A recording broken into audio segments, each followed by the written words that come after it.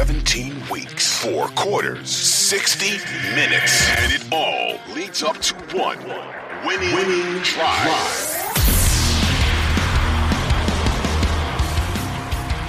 Hello, everybody. Welcome back to the Winning Drive podcast. I'm Rita Hubbard, the NFL chick, co-host of the Glenn and Rita Show on 105.7 The Fan, with my guy Cordell Woodland from Shaking It Up Sports and the Ravens reporter for 105.7 The Fan.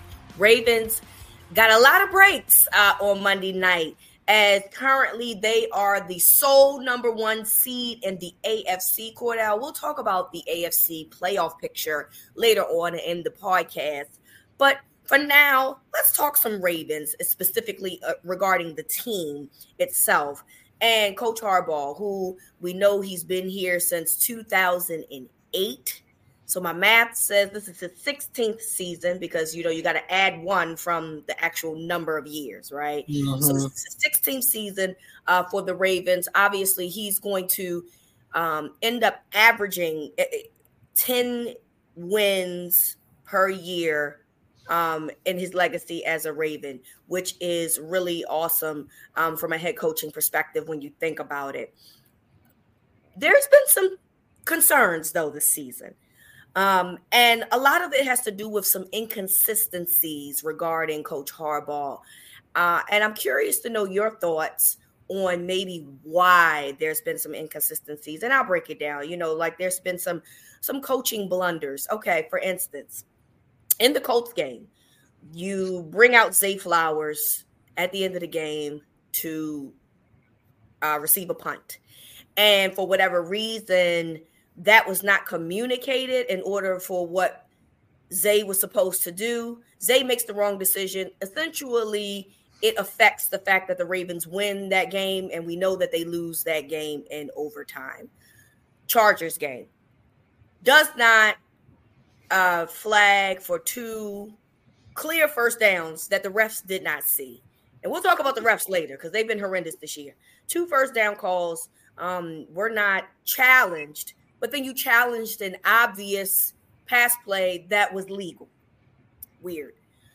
In Sunday's game against the Los Angeles Rams, you challenge a touchdown when you know that you can't challenge a touchdown because all touchdowns are reviewed. So there's been a lot of weird moments that's come from Coach Harbaugh this season. Some people would like to believe that the pressure is on because this is probably one of the better Ravens teams that he's had in quite some time. And that with everything going on in the AFC North and how things have broken down, you know, it feels like this is the Ravens' year. So there's some added pressure to what Coach Harbaugh is already doing. I'm just curious to know your thoughts on his coaching this year and what you might think is the problem or what it's causing the inconsistencies and sometimes irrational choices that's being made. Yeah, I mean, I would say that without question, I think Harbs has had moments this year that he'd like to have back. He's had decisions or no decisions in situations that if he could, he'd like to go back in time and kind of change those.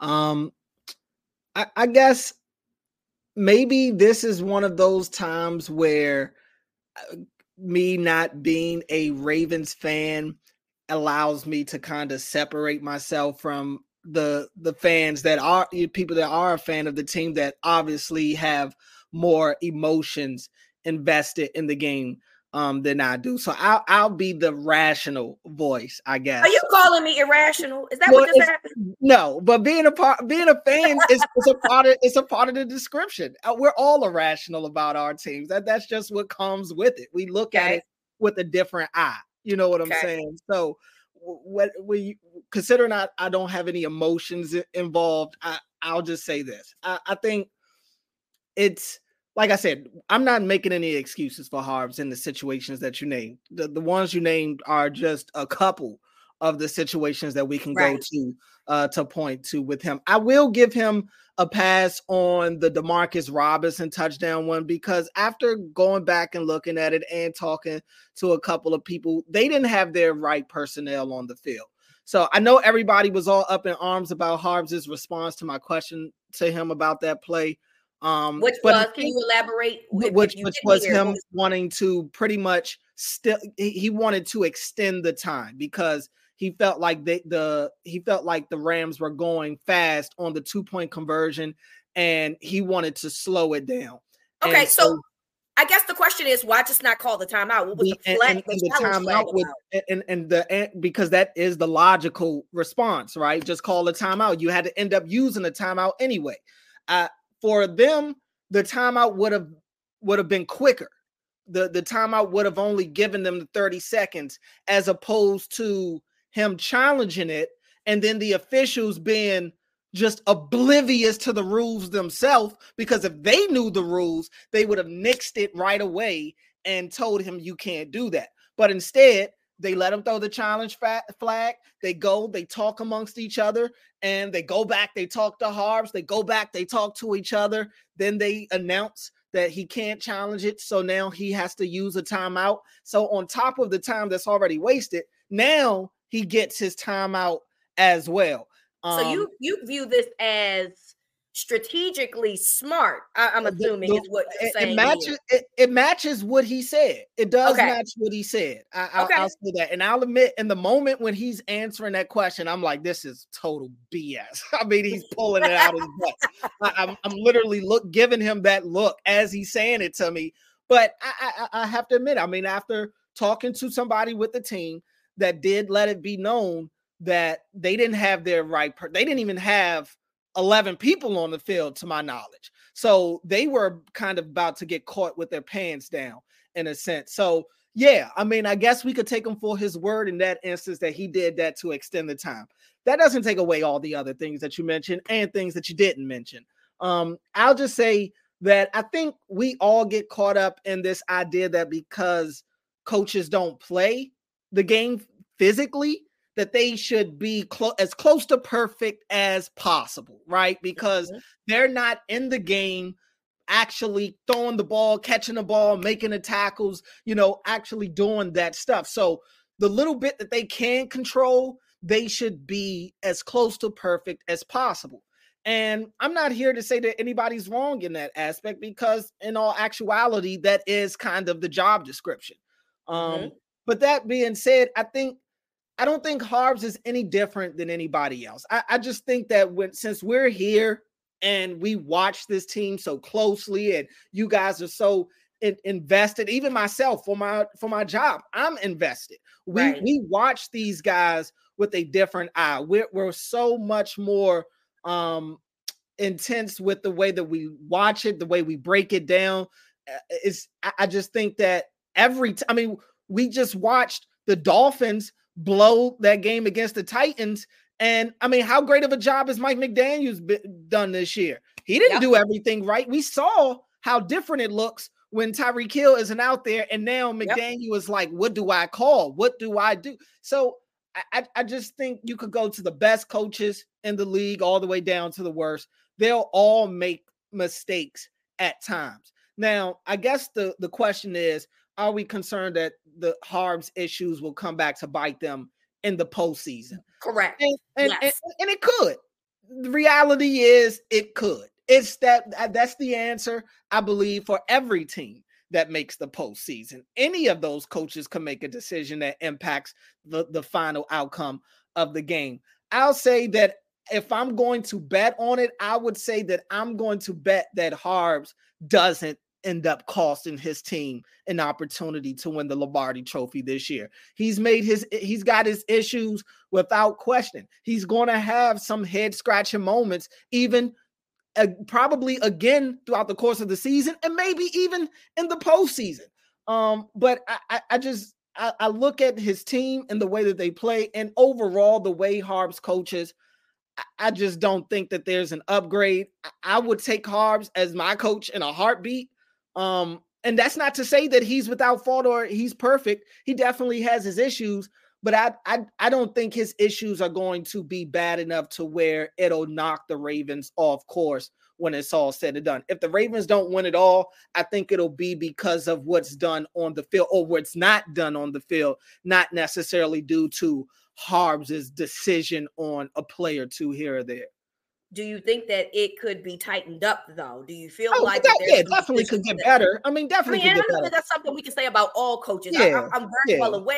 I'm just making the point that it feels like, and I could be wrong, but it does feel like that there's been more head scratching decisions or non-decisions this season than maybe any other season. And you wonder if it's just the pressure is mounting a little bit because it feels like this is the Ravens' year. It feels like it could be the Ravens. And I think that's what it is. I think it's more so that people feel like the Ravens are, it's pretty much the Ravens to lose in the conference. I don't know if we could say that about the Lombardi Trophy, but at least when you look at the AFC right now, the conference is really there for the taking.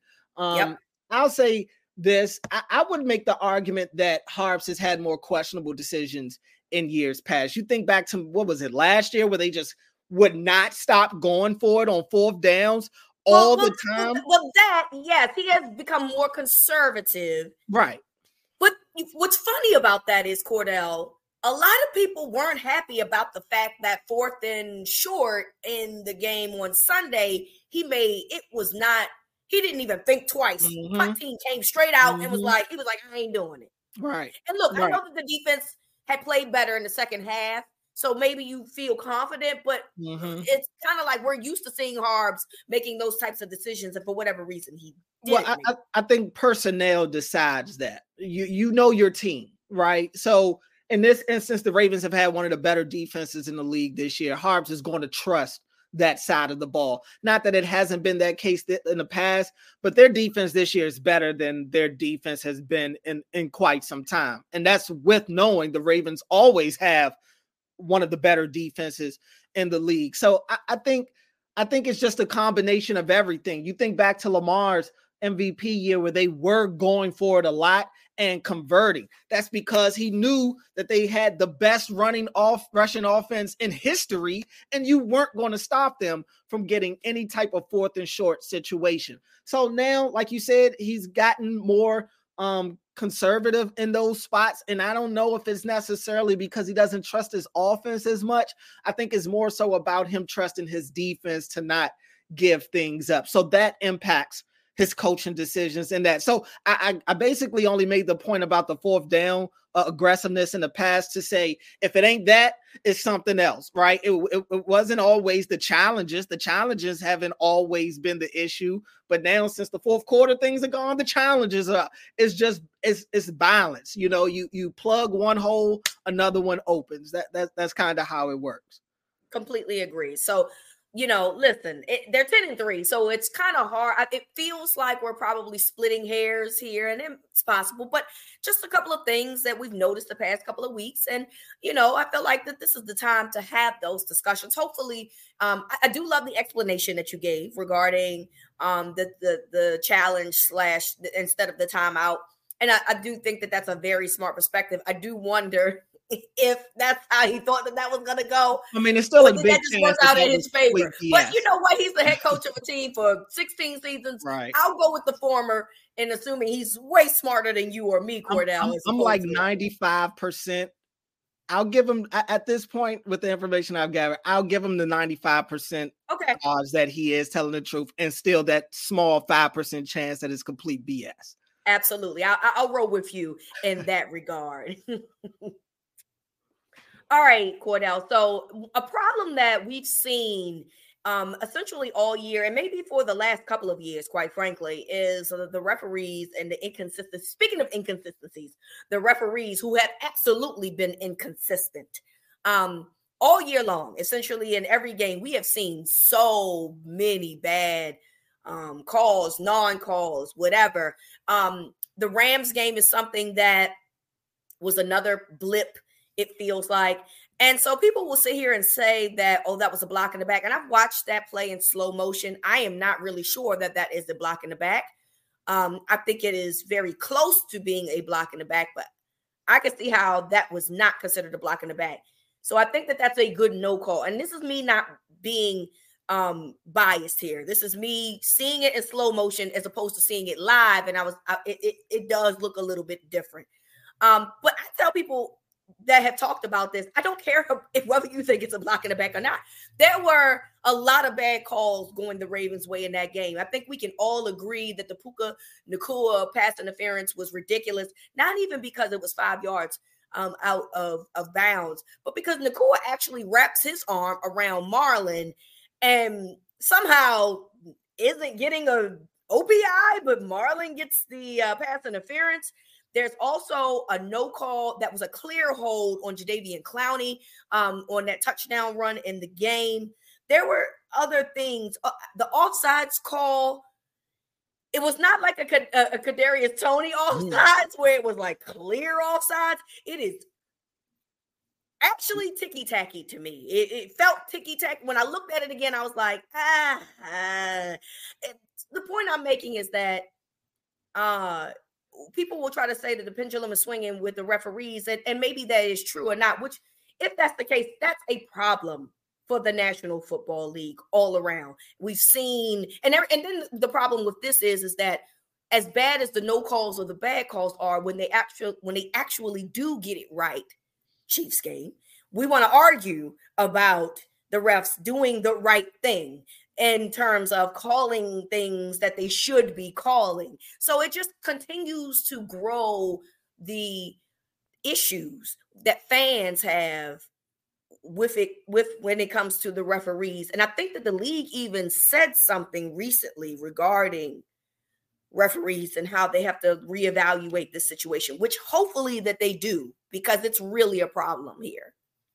I can't think of the last season that refs weren't a problem. I mean, very true. What was, we could go all the way back. What was the fail Mary? You know, the fail Mary. Was that the Packers game and the Lions? The Packers. I think it was Packers in Seattle, maybe, or maybe it been Packers in Detroit. I can't remember. I think it's Packers in Detroit. It might be. I know exactly what you're talking about. That was definitely one of. Oh no, you're right. It is the Seattle game. You're right. Yeah, I thought it was Seattle on the Monday night game. Yep. But I mean, and that was years ago, and it's just every year.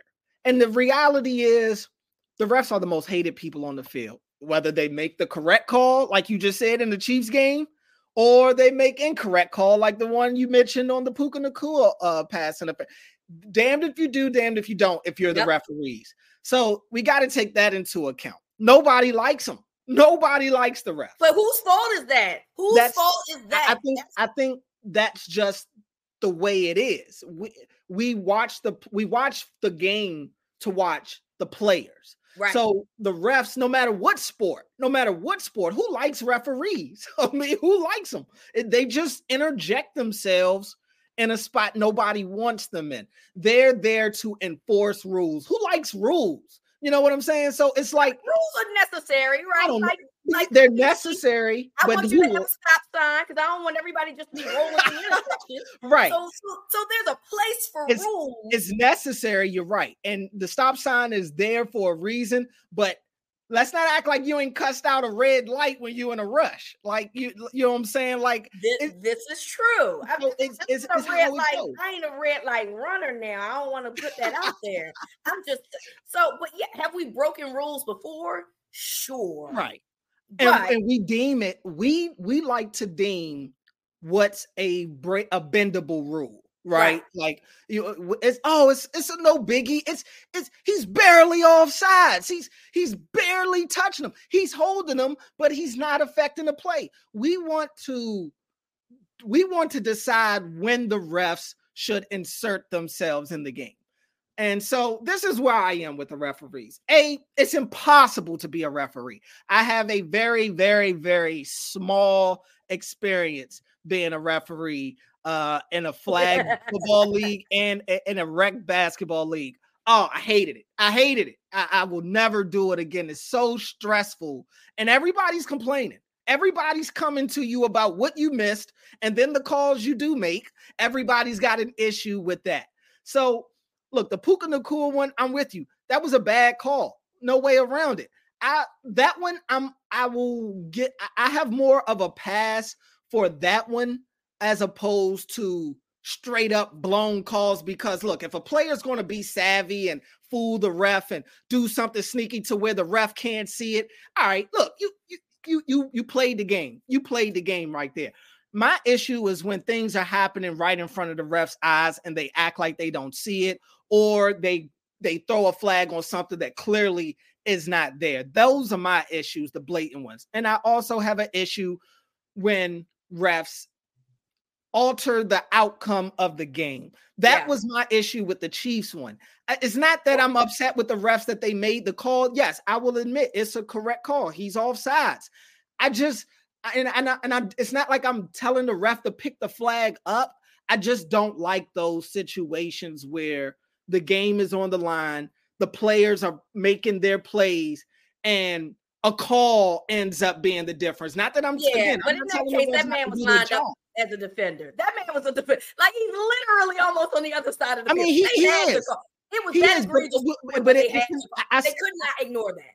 No, I'm not telling them to not throw the flag. I'm just saying we could see that. I saw rewatching the film. Isaiah Likely had a situation where he's lined up off sides, no flag. Was it that bad? Happens. Huh? Was it that bad?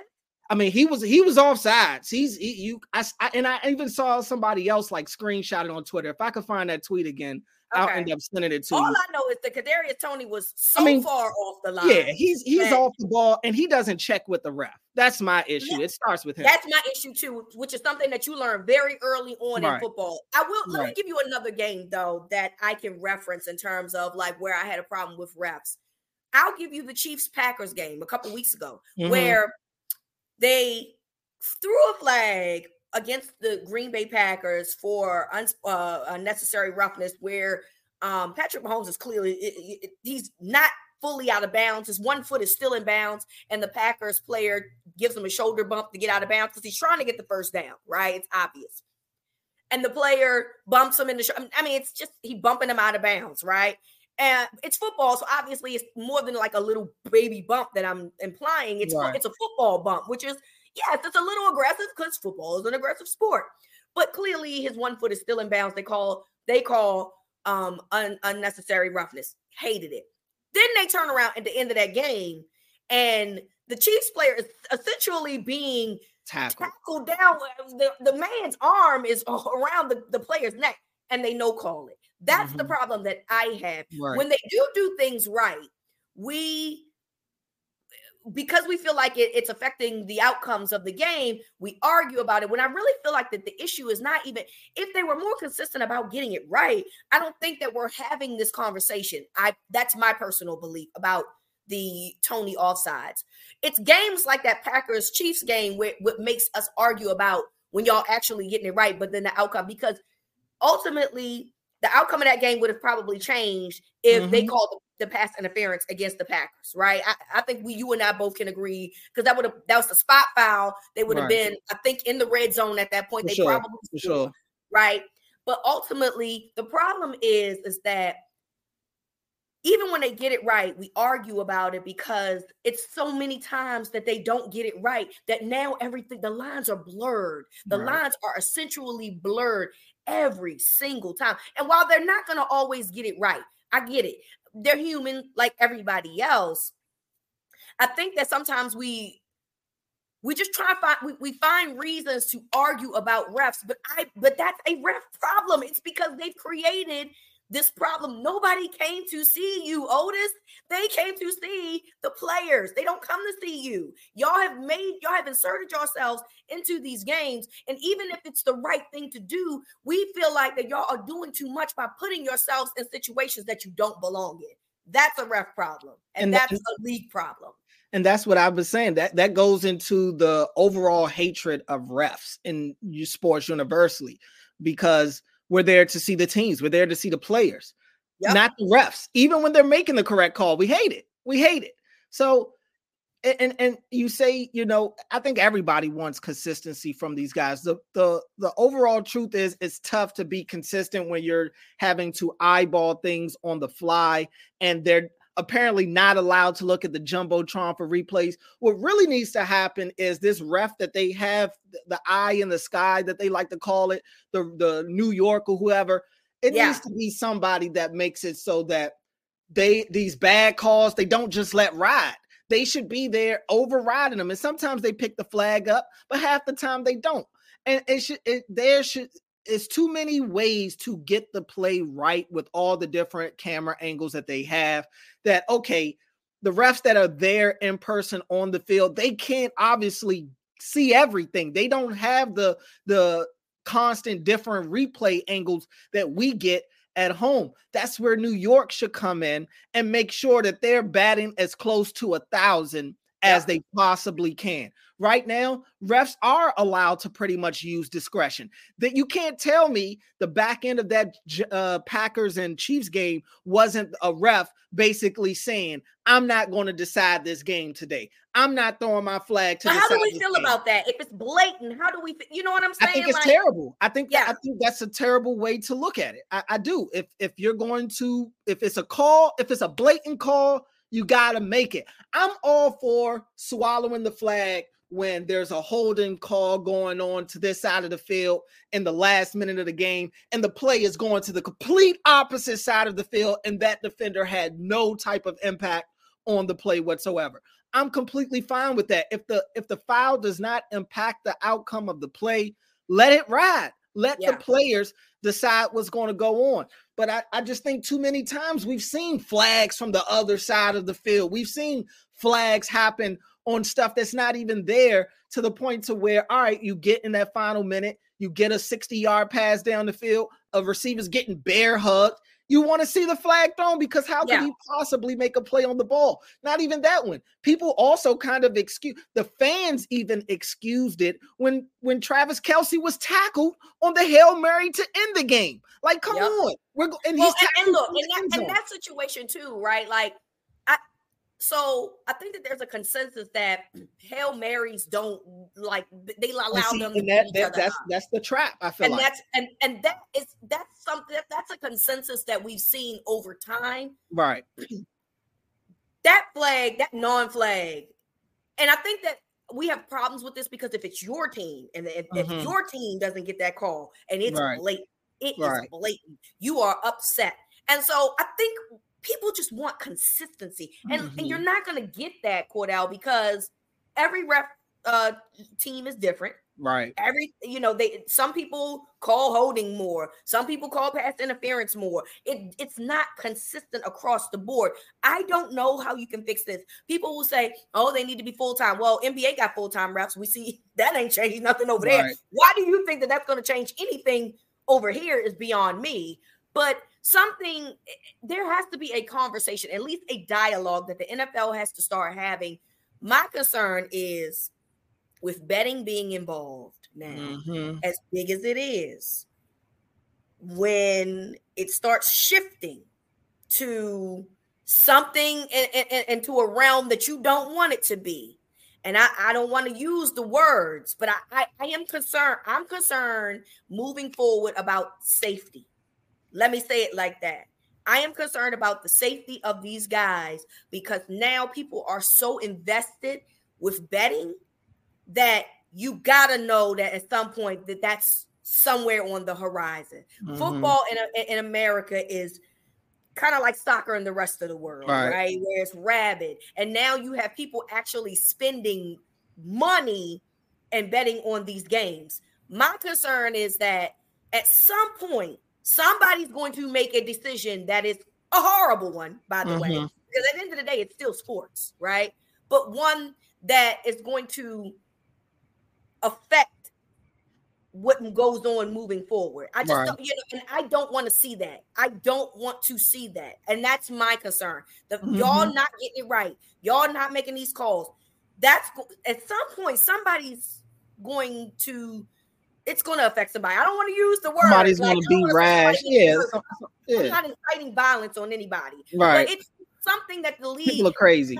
Think. That's all I'm saying. People are crazy, Cordell. And you got to wonder what's going to happen if these refs keep making the decisions or the non-decisions that they're making moving forward. And I think the league has to, like I said, I think the league has to do a better job of correcting the bad calls. Like, too many times we've seen them let things ride when it's clear that that's not the way it should have went. And what's the point of having the ref crew in New York or the eye in the sky if they're not going to be there to make sure that the call is correct each time. So if we want consistency, again, I think it's tough to ask those humans that are playing refs that are there watching it live action to always get it right. But that's what the people on the back end are there for, to kind of be their backup and make sure that they do get the right call in the end. Completely agree. I have a controversial take, but I'll hold that for another conversation. I'm pro ageism when it comes to refs. And people aren't going to like that, but I don't really care. That's the conversation we can have during the offseason. Hey, I even beyond the refs, and this ain't even got nothing to do with the refs, I do think that there needs to be some sort of age limit for guys that are on the sideline. Look at the dude that messed his leg up in the Saints game a couple of weeks ago. Couldn't move out the way. If you're not mobile enough to move on the sidelines, they shouldn't be there because they're a hazard for themselves and the players. It always grinds my gears when I see these, and nothing against the older seasoned people, but look, I'm looking out for their health. Like, they're getting run over. We're seeing coaches get run over half the time. Like, come on, you got to be able to move. That's all I'm saying. And that's the conversation we can have during the offseason where we need some things to talk about. Right. I am ready to get on the bandwagon of ageism here when it comes to referees. All right, when we come back, let's talk about the AFC picture here on Winning Drive. All right, so AFC picture is as follows. Currently, the Baltimore Ravens are the sole number 1 seed in the AFC. We don't need to talk about the rest of the picture. I don't care. No, I'm just kidding.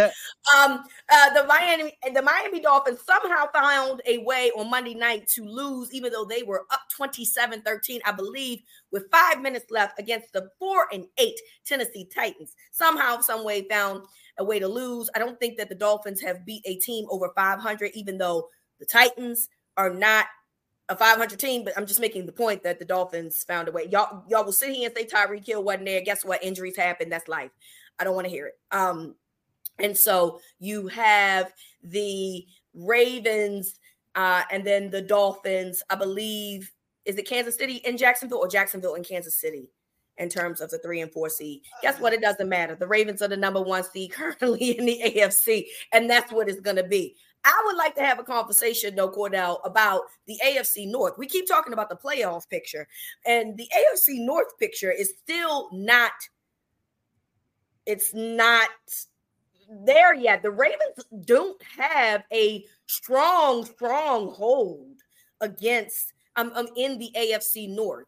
Cleveland is on their heels. And with the way that they've been playing with Joe Flacco being the quarterback the past couple of weeks, listen, the Ravens are 10-3, but the Browns are 8-5. You got the Steelers at 7-6, followed by the Bengals at 7-6, but the Bengals have no division win, so that's why they are at the bottom of the AFC North. Now, coming in to the season, if you don't remember, guys, I projected Baltimore, Cleveland, Cincinnati, and Pittsburgh, and I feel like I might be onto something here. I think that when the season is all over, said and done, that will be the format, but hey, man, this is something that we have to talk about because it's not a given. If the Ravens somehow go 2-2 and the Browns finish out winning all of their games, the Browns win the AFC North.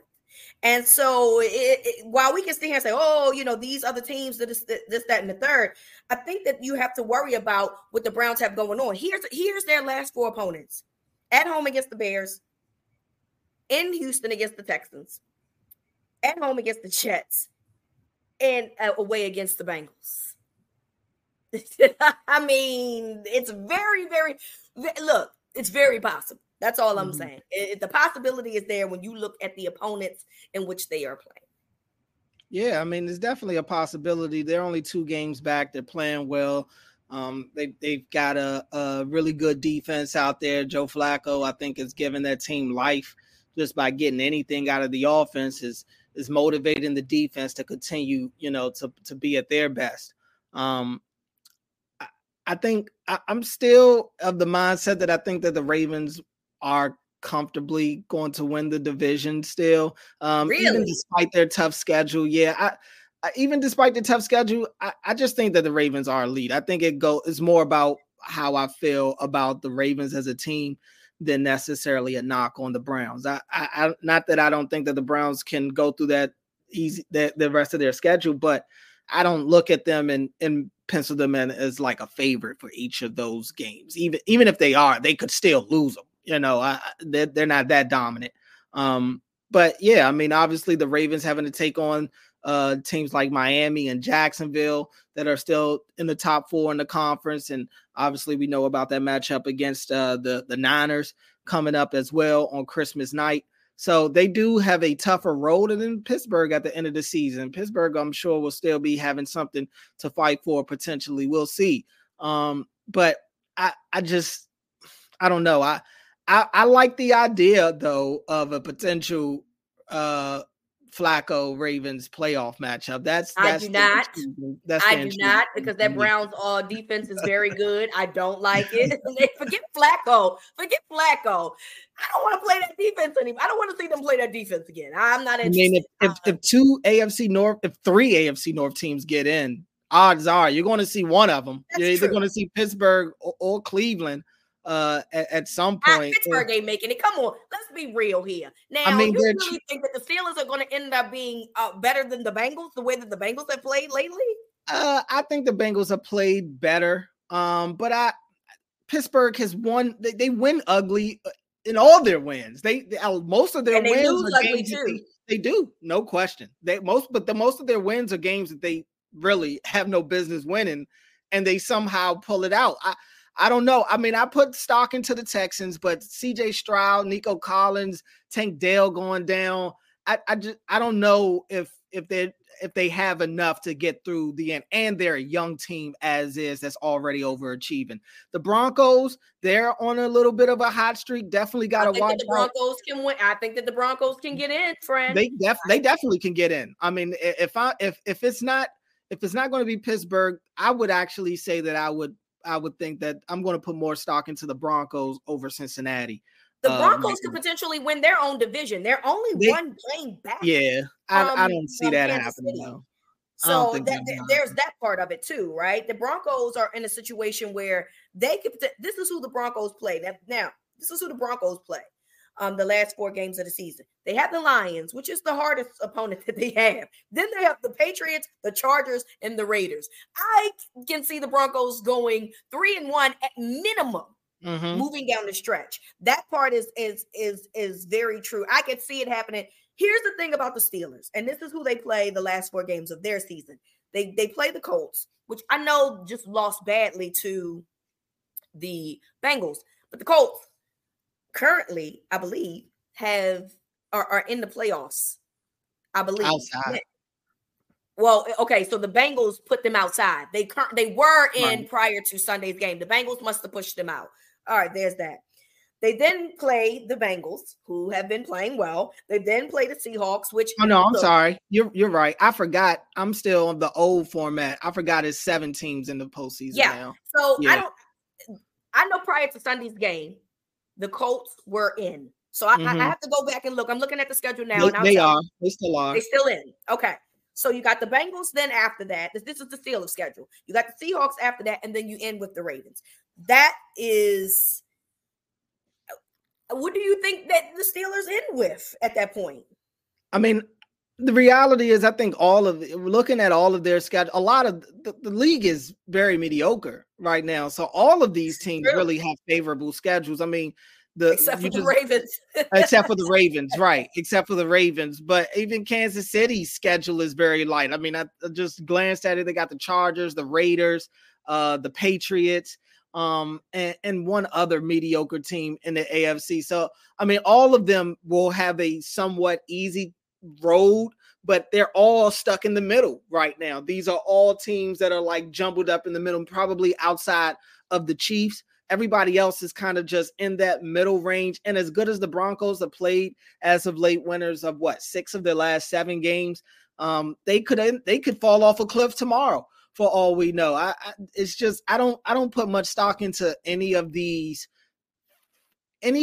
5 to below teams. And I might even throw Jacksonville in there, considering they're without Christian Kirk. Trevor Lawrence stunk on Sunday trying to play through his injury. I don't know how sustainable that's going to be. But I do think that it'll be an interesting race for the back end of the postseason. But for the top four, I do still believe, I think the Ravens, especially coming off that win against the Rams, I think the defense will come out with looking to kind of make up for that performance against the Jags.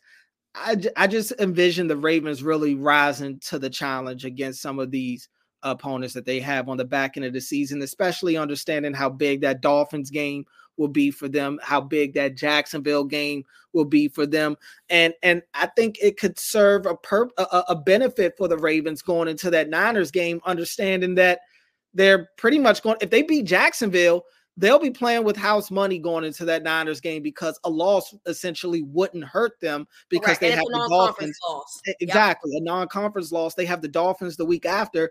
I think they'll be able to play kind of loose and free against that Niners team. And who knows what'll happen. That'll be the matchup of the year for sure. But yeah, the AFC is so wide open in terms of the bottom half of the playoff picture. I don't give any of those teams a shot to really do anything in January anyway, but they do make for some interesting matchups in the postseason when you look at the Ravens potentially having to play Cleveland or even Pittsburgh, or even a rematch against Indianapolis or Houston if they end up sneaking in. I just think any of those matchups are going to be somewhat intriguing. I completely agree with you. So the last 4 games of the season, we will find out how this shakes out. But as of right now, the Ravens are sole possession of first place, which obviously means they would get a first round bye if they continue to hold on to that honor. So we will see how the Ravens fare the last couple of weeks of the season. Hopefully they find a way to push through and make a strong case for having the number 1 seed. All right, on the next episode, we will preview the game against the Jacksonville Jaguars as they go down Jacksonville for the Sunday night game, and we'll give our predictions.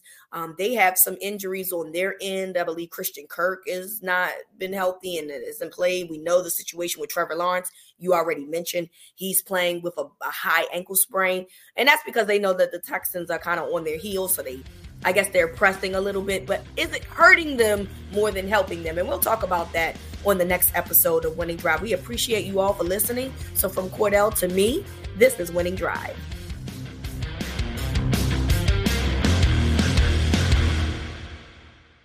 2400 Sports is an Odyssey company.